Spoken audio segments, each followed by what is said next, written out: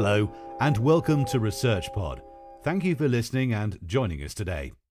In this episode, we'll be looking at the research of Cameron Marshall and Professor Pablo Gregorini at Lincoln University, New Zealand. The team are investigating whether cow genetics can reduce the environmental impact of pastoral livestock production.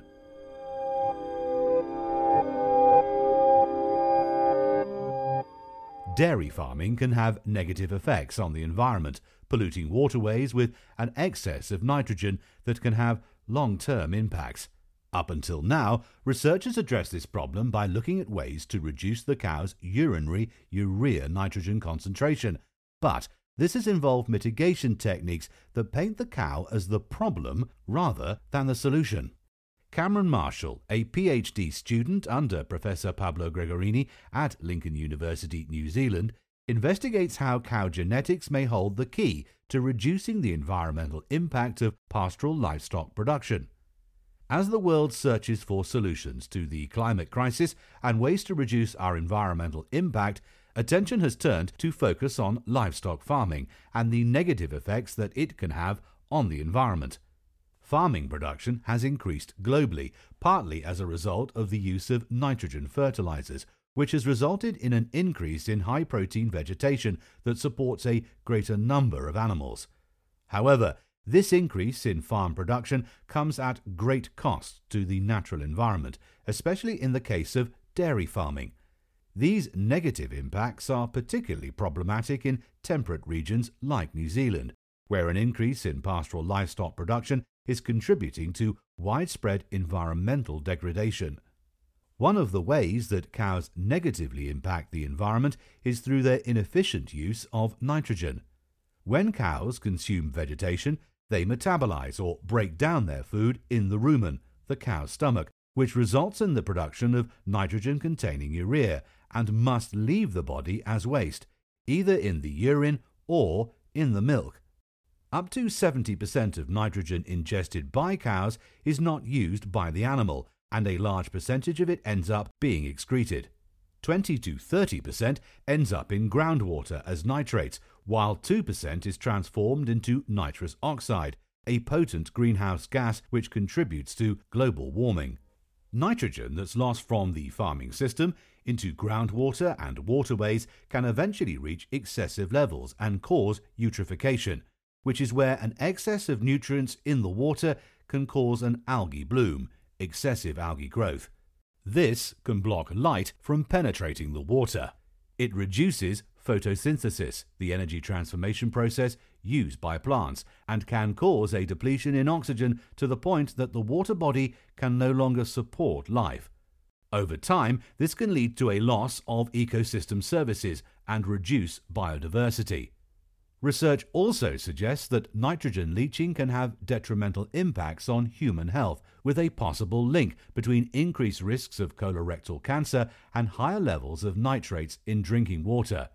These production costs hamper the ability of these grazing production systems to meet several of the United Nations Sustainable Development Goals, including 6 water quality, 9 industry innovation, and 12 responsible production. While the research to date has focused on the plethora of mitigation techniques that aim to reduce urinary nitrogen, limited studies consider the cows as part of the solution instead of the problem. A recent study by Cameron Marshall, Professor Pablo Gregorini, and colleagues at Lincoln University set out to understand if cow genetics could be used to reduce nitrogen excretion. Previous research demonstrates that the milk urea nitrogen (MUN) concentration varies between individual cows, which is determined by the MUN gene. As urea nitrogen levels across bodily fluids are highly related, MUN values are representative of urea levels of blood and other body fluids. Cows are assigned MUN breeding values based on their genetics and the amount of urea in their milk. Low MUN breeding values mean that the cows have low nitrogen in their milk urea, which suggests lower levels of urinary urea nitrogen.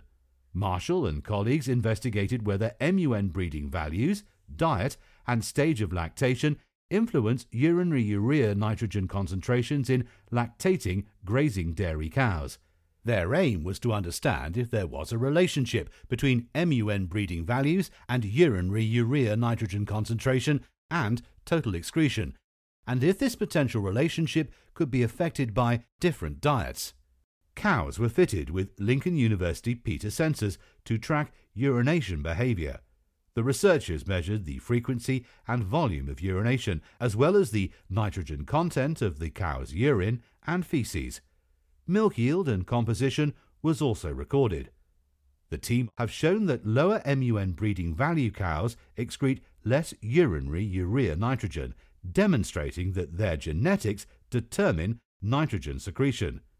They reported a difference of 165.3 grams in urinary urea nitrogen excretion per day between the animals with the highest and lowest MUN breeding values in their experiments. When this information is extrapolated to include a herd of cows across a pasture, these results suggest that keeping only cows with the lowest MUN breeding values could mean a 28% reduction in urinary urea nitrogen loading per urine patch, 0.57 meters squared. Importantly, these differences between low and high MUN cows existed regardless of season and diet, which would mean that the farmers would not need to change their production systems. While this study made use of natural variation in MUN breeding values within a herd of cows, breeding programs could be implemented that target low MUN cows. A major objective for reducing eutrophication is to reduce the number of nitrates that are absorbed into groundwater. If farmers could reduce the nitrogen excreted into the environment through breeding cows with lower MUN breeding values, they could reduce their environmental impact and meet key legislative concerns at both national and international level. Aside from lower urinary urea nitrogen concentration, cows with low MUN also offer other advantages. Cows with lower MUN breeding values had the same milk yield as cows with a higher MUN, yet the milk produced had greater levels of milk protein when compared to cows with a higher MUN. This higher protein percentage means that the cows produce increased milk solids, fats and protein, which provides an economic benefit to dairy systems that pay on a milk solid basis, such as those found in New Zealand. Not only do these cows offer the potential for increased revenue, but reducing the nitrogen leaked into the environment from these grazing production systems will help farmers meet legislative arrangements and reduce the likelihood of them receiving hefty fines. The results from this study are the first to confirm that using cow genetics to produce animals with a low breeding value for the MUN gene can help reduce the environmental impacts of dairy farming and enable the dairy industry to meet national and international environmental targets. By using low MUN cows, the industry could directly reduce the amount of nitrogen that is leached to the environment by reducing the amount of urinary urea that is expelled onto the pasture. A reduction in the amount of urea in the urine also results in less nitrous oxide emissions from the urine, reducing the production of a harmful greenhouse gas. Collectively, the results from this study demonstrate that low MUN cows are a viable animal-based solution to reducing nitrogen losses from grazing-based production systems to the environment. Breeding for lower MUN breeding values could greatly reduce the negative impact that cows are seen to have on the environment, allowing farmers to protect their livelihoods while ensuring that pastoral livestock production meets several of the United Nations Sustainable Development Goals. That's all for this episode. Thanks for listening, and stay subscribed to ResearchPod for more of the latest science. See you again soon.